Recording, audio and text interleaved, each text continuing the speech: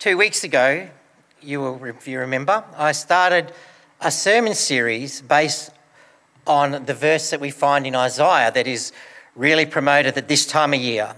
Isaiah chapter 9, verse 6. This prophecy, Isaiah tells of this child that will come will be special. More than that, this child will be unique. Even though this prophecy of the coming Christ was given hundreds of years before his birth, for us lucky ones that are on the other side of the fence, we know wholeheartedly that he was speaking about Jesus Christ. And it describes Jesus' life and mission so well. We've seen how the beauty of this passage becomes greater when we realise the background in which Isaiah wrote it. The time was one of utter darkness. The people were trapped in a land of injustice. The government was corrupt, the judges were corrupt, and even the priests were corrupt. Worse, their enemies were growing stronger all around them while the nation was growing weaker. It was a time of worry and injustice. The people had turned from God and were discovering that they had turned to hopelessness. But out of this promise, Isaiah said, there is one who is coming. There will be one who will be born to you, and it will change everything. So far, we've covered Wonderful Counselor. Wonderful in the Old Testament was a word that was reserved for things only by God. It wasn't a word that they threw around lightly.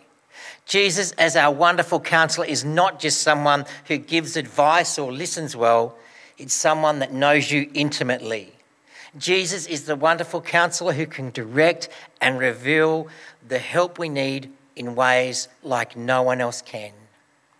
Last week we covered Mighty God, and we said that this was all about that this coming baby will be one who is mighty to save.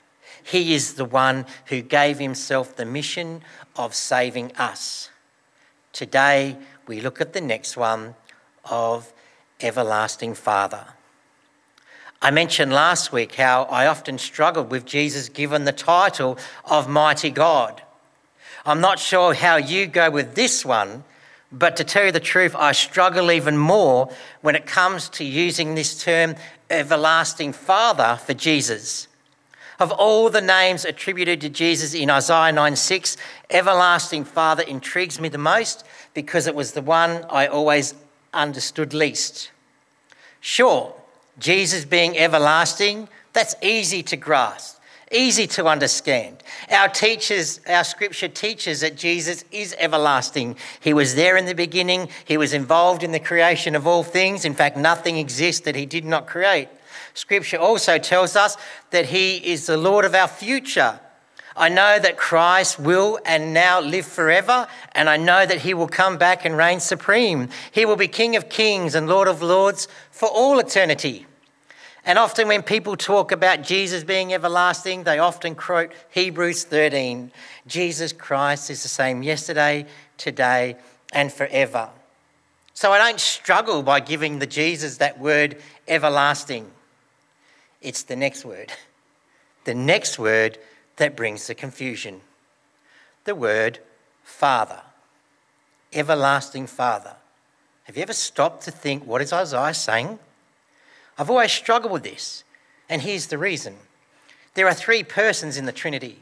There's God the Father, God the Son, and God the Holy Spirit. Three in one, three persons, yet one God. How can Jesus the Messiah, the second person of the Godhead, be called Everlasting Father, the first person of the Godhead? Is Isaiah denying the Trinity by calling Jesus the Father? Or is he just confusing what's happening? Now, I know it's impossible for us to understand or explain the Trinity. Don't you dare come to me with water, gas, or eggs and yolk. You try and explain the Trinity, you're doing nothing but a heresy. But if I call Jesus our eternal Father, it creates a dilemma in my mind because we already have God the Father. The Bible is clear. There is one Father in the Godhead. There is one Father in the Trinity. The Holy Spirit is not the Father. Jesus the Son is not the Father. The Father is the Father. I mean, didn't Jesus himself say he came to reveal the Father? There lays the trouble in my mind. I don't know if you just read over it and have never really thought about it, but what on earth? How can Jesus be an everlasting Father?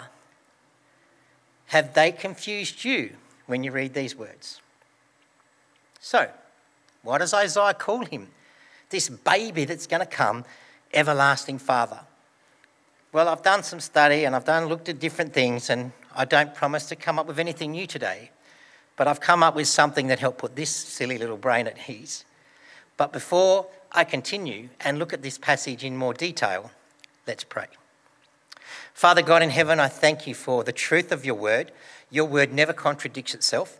And Father, I thank you that we can come and understand things at a greater level. Lord, I pray that you'll prepare our hearts to go away today with encouragement of what Isaiah was really meaning in these words, everlasting Father. Lord Jesus, I thank you that you are our everlasting Father.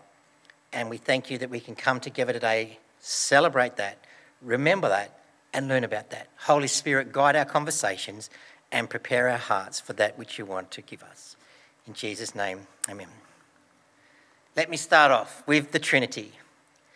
Every person I read, every commentary I went to, said that there's one thing we must understand when we read Isaiah 9 verse 6, and it is this.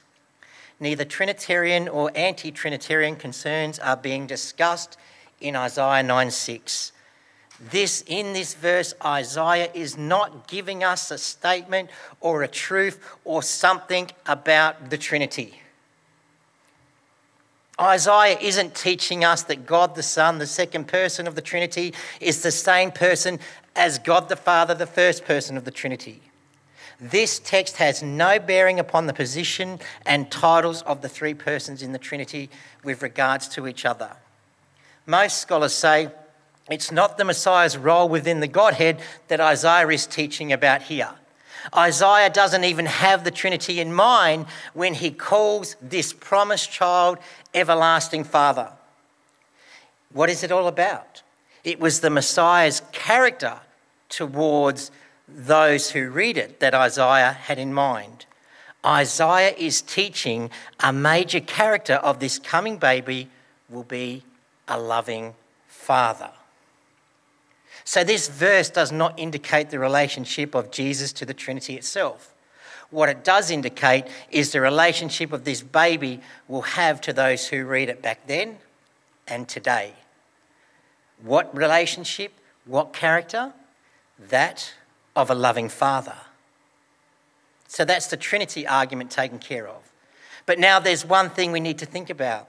If Isaiah is really wanting to say a great purpose and a great character of this child will be everlasting Father, well, we all have different images of our fathers that go through our head. There are people that have godly fathers, good memories, where others have bad. So I guess you understand, to help us understand the relationship and the character that Isaiah is wanting us to know about, we must understand the meaning of this word, everlasting Father. In the Hebrew, the phrase is literally the Father of eternity. The Hebrew word eternity has the emphasis of forward-looking. It carries the idea of timelessness, without end. That's why most scholars say our English word everlasting is probably a better translation for us than eternal.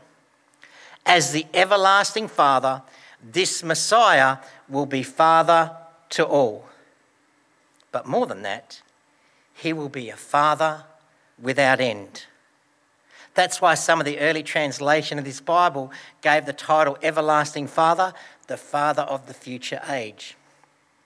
Isaiah is speaking of a child who will be born some 700 years in the future. Yet by using this term, he makes something very clear. By calling him the Father of eternity, it describes one of these babies' great characters and purpose in being born. This child will have the character and purpose to be like a father to all his people. All that a good father is, he will be to his people. More than that, he will be them everlasting Father. His fatherhood will last forever. He will be a good father for all time. He is Father forever. He is the everlasting good fatherhood of God. When I understand Christ's title of Everlasting Father in that sense, it's much less puzzling for me and much less uncomfortable for me calling Jesus my everlasting Father, because he is fatherly. Jesus is father-like in his treatment of us. I mentioned the Hebrew words before.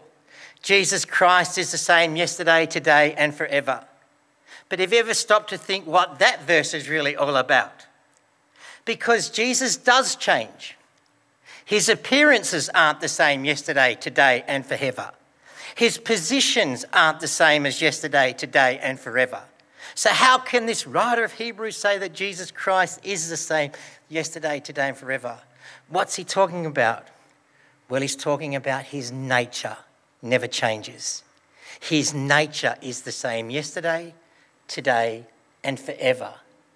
And so with that in mind, I want to look at 3 qualities of Jesus that shows us how he is our everlasting Father. And the good thing is, these qualities never change. They are the same yesterday, today, and forever. And the first one is what Isaiah 9:6 is all about. And it is this: Christ's character as a father does not change. This is good news because remember, it is the character of the Messiah that Isaiah is promising. Wonderful Counselor, Mighty God, Eternal Father, Prince of Peace. These are the characters, these are the purposes of this child that is going to be born 700 years later. Well, all those characters will be the same true today as they were back in Isaiah's day. How do we know? Because Jesus being part of the Trinity means that he definitely is part of the Godhead. Just being God, part of the Godhead, means that his character in Jesus does not change. His character as a father does not change. His mercy, his love, his grace, his forgiveness do not change. They are the same yesterday, today, and forever. You can be sure from the rising of the sun of a new day to the setting of the sun at the end of the day, Jesus' character does not change. I mentioned last week how one of the stories that I turn to time and time again, and a lot of people do, it's one of the favourites, is the story of the prodigal son. Like many, I love the parable Jesus spoke about regarding the prodigal son. Now, I know it's just a story, but the parable, I said, is full of these little gems that as I'm reading it and rereading it, I think of these weird little things. It has so many aspects of this story that I find amazing. The son goes off into a far country and squanders all his money. And when he had no friends and no money and he's there in a pig pen, his thought comes to his head: I will set out and I'll go back to my father. So here he is in the most humiliating place for a Jewish boy could possibly be, yet he starts to think, I will go home to my dad. This thought staggers me.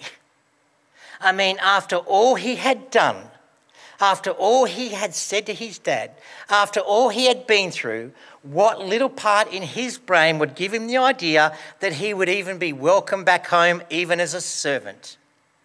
I mean, I know if it was my thoughts and I'm just thinking about my dad, I'd be thinking, don't go there. It's not worth it. But this son thinks, nah, I'm at the bottom. I've done all this wrong. I'm going to go home to dad. How could he think such thoughts? Well, here's what I think Jesus' point is with this parable. The son came to that thought and decided to act on that thought because of one reason. He decided to go home because he knew the character of his father. The parable is more about the father than the son. This boy knew it was no good going back to his friends because their character was, once the money's gone, so are we. The boy knew it was no good staying with the employer because his character was, I'm going to treat you badly and harshly. This boy knew that the best help he could get in this situation was to go home to dad. But think of this. How did he know he'd be welcomed? The answer, he knew what kind of dad he had. He knew the character of his father. He knew the character of the father and it would not change from the time when he left to the time he came back. For sure, the relationship with his dad may never be the same again because of his actions, but he knew the character of his father was consistent. He knew that the father had always been full of forgiveness and always will be. He knew that his father had always been full of mercy and always will be. He knew that his father had always been full of love, and you guessed it, always will be. He knew that this relationship with his father had changed, but he also knew that his father had shown mercy, loving kindness in the past, and so he knew that when he come home, he would hope that the dad would continue that. You know, the beautiful part of this for me is this. Our eternal Father always leaves the door open for us to come home again. No matter how far you've roamed, no matter how far you've gone, Jesus is waiting to throw his arms around you to assure you of his character doesn't change. His character as a loving Father is still there. If God has shown mercy, love and kindness to you before, then guess what? You can be assured that he will do it again and again and again. The character of Jesus Christ is the same yesterday, today and forever. The next one, his compassion as a father does not change. People have often said one of the greatest things we have to offer as humans is compassion. Or another one is this: the world would truly be a different place if people had compassion. Again, I went to the dictionary and I looked up this word compassion. It means suffering with another, a painful sympathy, a sensation of sorrow excited by the distress or miscomfort of others. Compassion is a mixture of passion compounded with love and sorrow. We have many examples throughout the Gospels where we find Jesus full of compassion. Many people come to him with their hurts. Many people come to him with their pains, some at inappropriate times. But he didn't do the normal thing that we would probably do in times of inconvenience and tell them to go away or go and see someone else or go and seek out this. He was moved with compassion.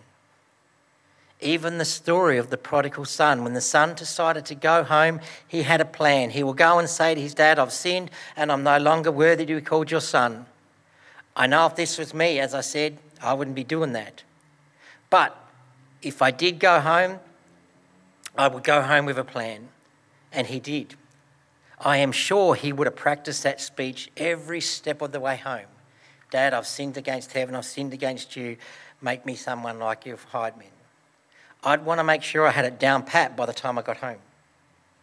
But notice what Jesus points out. While the son was still a long way off, his father saw him and was filled with, that word again, compassion. His father was filled with compassion. He ran, threw his arms around his neck and kissed him. Because the father was filled with compassion when he saw his son, it changed the whole situation. It changed the ending. It changed the whole story. The son didn't get a chance to blurt out his speech that he'd been practicing. Because the father was filled with compassion, he had run to him and expressed his love to the son in a way that went beyond his own understanding of his father. Because the father was filled with compassion when he saw his son, it changed the whole scenario. The son got a whole new story. Compassion became his motivation for his movement. Compassion made him get up and run to his son. When Jesus sees us in times of distress, I want to assure you, he has compassion. He has compassion for us and he has compassion on us. When he sees the mess we've made of our lives, he's moved with compassion. When life has been hard, when we've been dealt a bad hand, when disaster after disaster follows us around like a puppy, when the whole world seems to be falling in around us, Jesus is moved with compassion. The compassion of Jesus moves him to run and rescue us. The compassion of Jesus compels him to run and change our story. His compassion as a father never changes. good thing too, because we live in a world where we get hurt. People hurt us, things hurt us. We live in a hurtful world. We live in a world where we can get broken, scratched and dinged up. We get physically and emotionally dented, and we get physically and emotionally abused. We can have broken bones, broken relationships and broken hearts. That's the world in which we live in. But we're not alone. We have one who is moved with compassion because of where we are. I'm not sure if you've ever heard of the song by Scott Wisely Brown, He Will Carry You. It was big in the 80s. I'm an 80s boy. But this song affirms the compassion of our eternal Father has for us. These are the words of the song. There is no problem too big, He cannot solve it. There is no mountain too tall, He cannot move it. There's no storm too dark, He cannot calm it. There's no sorrow too deep, He cannot soothe it. If He carried the weight of the world upon His shoulders, I know, my brother, that He will carry you. If He carried the weight of the world upon His shoulders, I know, my sister, He will carry you. He said, come to me, all who are weary, and I will give you rest. I'm not sure about you, but I used to listen to that song. But I'm glad in this life that there is one who's moved because of my suffering. I'm glad there is one who has compassion for me.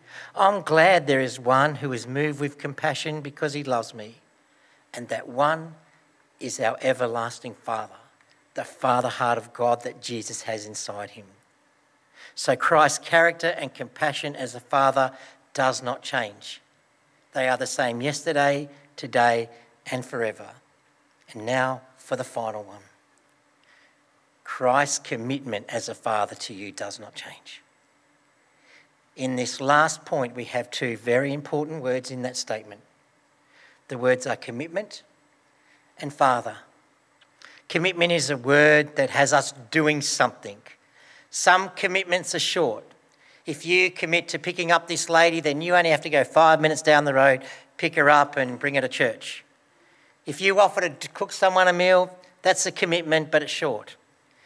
You sign a mortgage, chances are that's not short. Most mortgages now are averaging about 20 to 30 years. That's a long commitment. The term father means different things for a lot of people. And just as the word father can provoke different feelings and emotions in people, everyone's experience with their earthly father is different. I've heard the testimony of many people who've mentioned the commitment and input into their lives by godly fathers, those that have had a positive influence on their life. While I've also heard some very sad stories where they say their fathers had no commitment to them at all, no input at all. Some have had fathers who turned their back on them, even as children. You may have had a bad experience with your earthly father. You may have had a very good one. But let me assure you of this. Because of Isaiah chapter 9, verse 6, everyone can experience a committed and loving dad in this everlasting Father.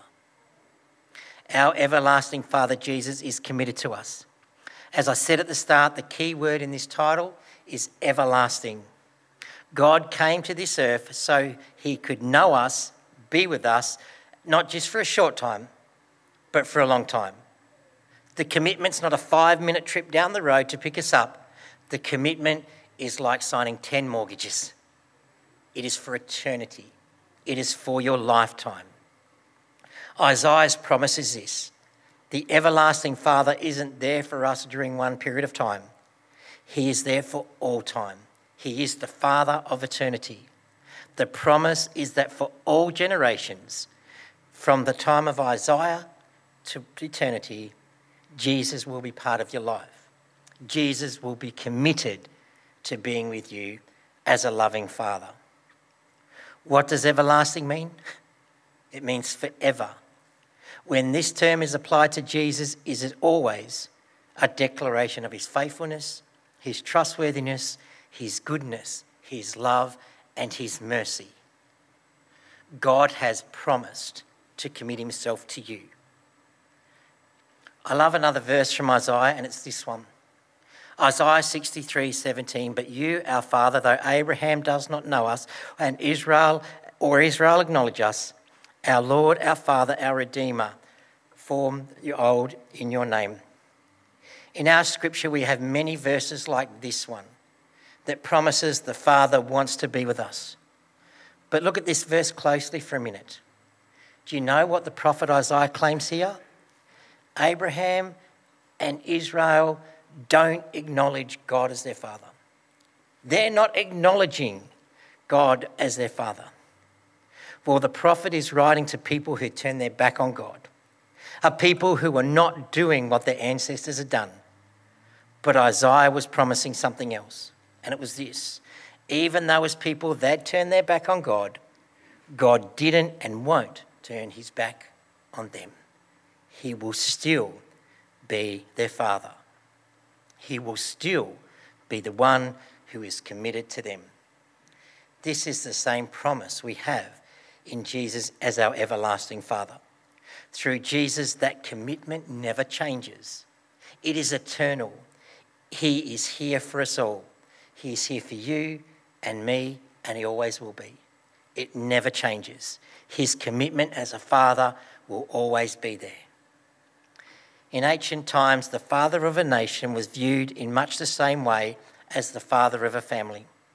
It was the father who was to protect and provide for his children. In the same way, this child to be born will welcome a king who will be father to the children of Israel. He will protect and provide for them, and his role as protector and provider will not be limited by aging or death. His role as a father, protector, and provider will continue for all time. That's Isaiah's promise. The full identity of the Messiah is not revealed in Isaiah's prophecy. In fact, as I said, these people will have to wait almost 700 years to see the Messiah in the fullness of time. We on the other side of the fence, though, are different. We know that Isaiah is writing about the second person of the Trinity, Jesus Christ. He is God in flesh. And everlasting Father, he still protects us and provides for us. By his death and resurrection, we are grafted in and become part of the family of God. He will not abandon us. He hasn't in the past, and he won't in the future. If you struggle to see the goodness of God in your life, remember, his character as a father does not change. His compassion as a father does not change. His commitment to you as a father does not change. Trust him, worship him, commit yourself to him afresh, not just today, but every day, and see where he takes you and who he brings into your life. May God bless you.